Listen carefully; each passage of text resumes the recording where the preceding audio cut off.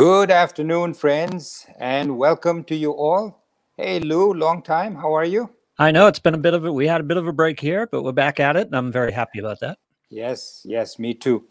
So, one thing I wanted to start off with, folks, and Lou, just so you know, I got some emails from people who essentially said, this is all well and good, what you're doing about the Gita, but how can I become a better person? How can I use this in my everyday life? And I just wanted to address that briefly. So, there are many practical books, including the Gita, by the way, that teach a person how to become a better person. The Gita also, I mean, we're doing chapter 15, and there's many chapters that we talked about in terms of how to be a better person. You know, to do selfless actions, to do for others, to not be selfish, to understand how your various anger, jealousy, all of these emotions come about from desires. So all of that can be used by any person who's studying the Gita to become a better person. But there are many thousands of books on how to use parts of the Gita to become a better person and to live a better life. However, I have not seen this kind of an explanation that I have undertaken on the webs or the on the web, on the internet, for every single verse, every chapter, every verse, every sentence. I haven't seen it myself. Maybe it exists, but I thought that that was a portion that was sorely lacking. And I thought that it's a more scientific kind of an approach, but presented in a way that is something that can be understood by a layperson. Now, there are parts of this, and this person who wrote to me was now at the chapter 15, where we've gone through much of what he was looking for. And now he's at the point where it's much more scientific, talking about what is God, what is Brahman, what is Atman, and those kind of things, which to somebody who just jumps in at chapter 15 becomes a little hard to understand.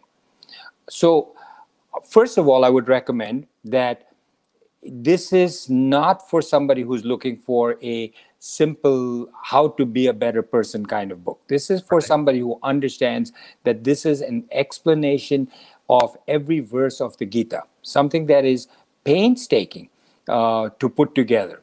Because, what I do is I look up as many books as I can, and I see as much on the internet as I can written by various swamis, and then I collate it. It takes me hours for each verse to put it all together and then present it to you. And along the way, I've given you the names of the various people who I've gotten this from. But many of them say similar things, but occasionally there's something different, and I try to put it all together for you. So with that, I would suggest that those of you who tend to skip around a lot, maybe that's not a good idea. Yeah. Unless you feel that that's it for you, you can handle it. But obviously, this person didn't like that. And for somebody who doesn't like it, maybe it's better to start early at chapter 1 and then go through everything before you jump to chapter 15. Can I try a layperson's answer to that question based on our discussion here? Please. Based on our discussion here and gone as far as we've gone here in these podcasts, my first suggestion would be learn to control or reduce your desires and your attachments, and then your everyday intentions, your behaviors, your what you set out to do every day will become higher and more spiritual, and you'll end up being a better person. It's basically about controlling your desires and attachments. Right. That is somewhat at the core of everything that the Gita teaches us, which is to control your desires. But along the way, as we've often said, and I don't want to repeat everything, that there are key phrases, key verses that really resonate with different people. And I know certain of these resonate with me. And just look as you start reading it, you say, wow, this really resonates with me. This works. This, just as an example, people who have vasanas, who are, and it really turn you off, and you say, I don't like this person. And you, when you understand that, the analogy that I gave, which was that if you see a lion jumping on a poor little deer and ripping it to shreds and eating it, Yeah. and killing it right in front of the baby, you say, well, that's amazing. Look, I came to Africa on a safari and I saw this thing. You don't tend to blame the lion. You don't say, what an evil person, terrible person.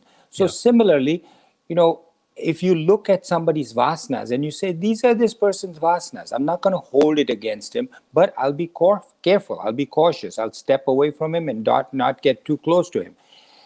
It has less to do with desires at that point, but it still has something to do with desires. But you're understanding something that the Gita helped us to understand. So for everybody, you have a different thing that you can understand and go with. And you will, as you learn the Gita, you will find that. But there are many books that will collate everything together for you to learn how to be a better person and how to get along in this world and how to get along with your boss and your wife and all of these kind of things. So today we're going to be talking about chapter 15, verse 15. We're now getting to the end of chapter 15, and then there's 16, 17, 18, and then there is, that's the end of the Gita. So chapter 15, verse 15 says, Brahman is talking through Krishna, I am seated in the hearts of all. So that's the first point. I am seated in the hearts of all. I mean, many of us say, look inside, self-realization. But where am I looking? Where is this Atman? And he says, I am seated in the hearts of all, number one. And then he says, and from me, Brahman, emanate memory, knowledge, and forgetfulness. As I've said before many times, Gita is so wonderful. You say, well, how can memory, knowledge, and forgetfulness emanate? What does that mean? You'll see. And third is, I am that which is to be known by the Vedas. That which is to be known by the Vedas. I am the author of Vedanta, and I am the knower of the Vedas. So we'll explain these three. So you break it down like this. So up to now, what we saw was that Brahman is, we imagine, somewhere out there. Although Brahman is everywhere, here, there, down, up, we see Brahman colloquially as being way out there in outer space. Right. Brahman is far away. That's how we see it. And we say Brahman descends to the earth. And first he says, I, Brahman, am everything that the sun is. Really, whatever the sun is because of me. Sun is bright, sun is hot, sun is radiant, sun is luminous. All of this, that tej that we talked about, is in the sun from me. Then he comes a little closer. He says, and whatever is in the moon, whatever reflection you see, is also from me. I am that in the moon.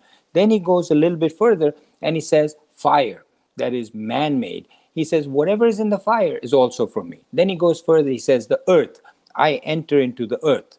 And he says, okay, and I give the earth nutrition. Then he says, from the earth, I go into the food, the vegetables, and the roots, and the trees.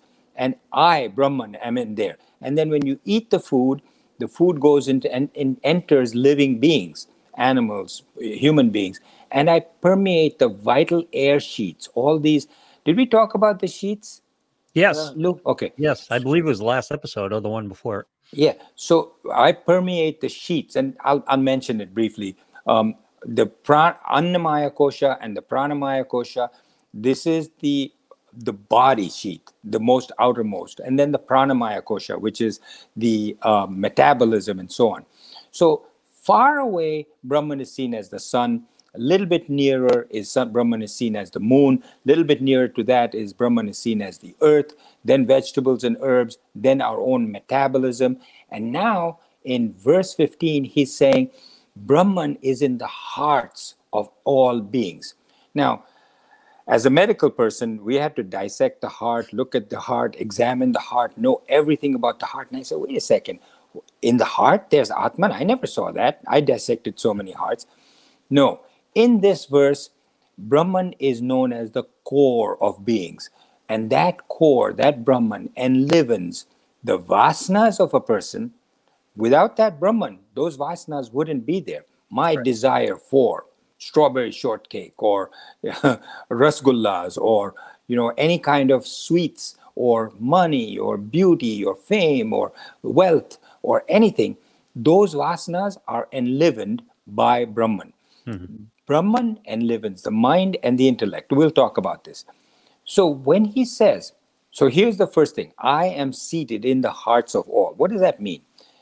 Heart doesn't mean the physical heart with the ventricles and the atrium. Bhagwan Ramana Maharshi. Bhagwan Ramana Maharshi is a sage who did a lot of writings on this. He says that it's not a special place. Even though it says, I'm seated in the heart, he Right. means it for the layperson to understand. Krishna does. It's not the actual heart. It's not a physical space. It's not a mental space. It's not an intellectual space. The the heart is where the thought of me, I, emerges. Right. That consciousness.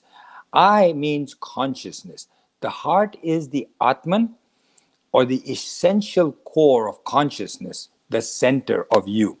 This Atma is not only in your heart, but is your heart, is your brain, is your body, is every cell of your body. So if you were to take a complete cell with a nucleus and all of the things that go into it, the thing that makes that cell alive is Brahman. Yeah. So next one, he says, from me emanate memory, knowledge, and forgetfulness. It is all these three. Knowledge is memory, and knowledge is forgetfulness. What do we say we know? When we say, I have knowledge, knowledge means I know. Know what? Anything. Yeah. Physics, chemistry, mathematics, I know. I know who I am. I know who she is. I know who he is. All of this is knowledge. Memory means to get that knowledge and to be able to remember it. Now, what is forgetfulness? This is interesting. How does he say, I am forgetfulness? You say, well, I forgot. He said, that is Brahman. What he's talking about is something that he says in the Gita is apohanam. Apohanam is not just forgetfulness. It is also suspension of knowledge. Mhm. What does that mean? Forgetfulness is suspension of knowledge? Yes. Watch. How can you learn something new? To learn something new, you've got to put on hold, suspend what you know already, because Right. it might conflict.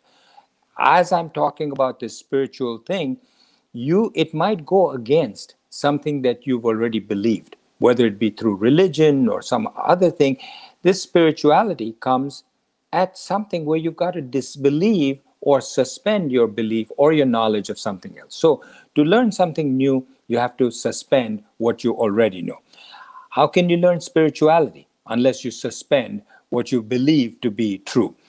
How can you laugh, for instance, if you have so many problems and somebody comes, I've had, at my age by now, I've had to face the death of many, many of my close people. And you're sad at the time. But then a little child of 2 or 3 comes and sits in your lap and does something and you laugh. Does the grief go away? No. You suspend, you forget the knowledge of the grief that has stricken you. So you're able to laugh and you're able to you're able to suspend the knowledge that this loved one of yours has died. So without me, he says, there is no memory, there's no knowledge, and there's no forgetfulness.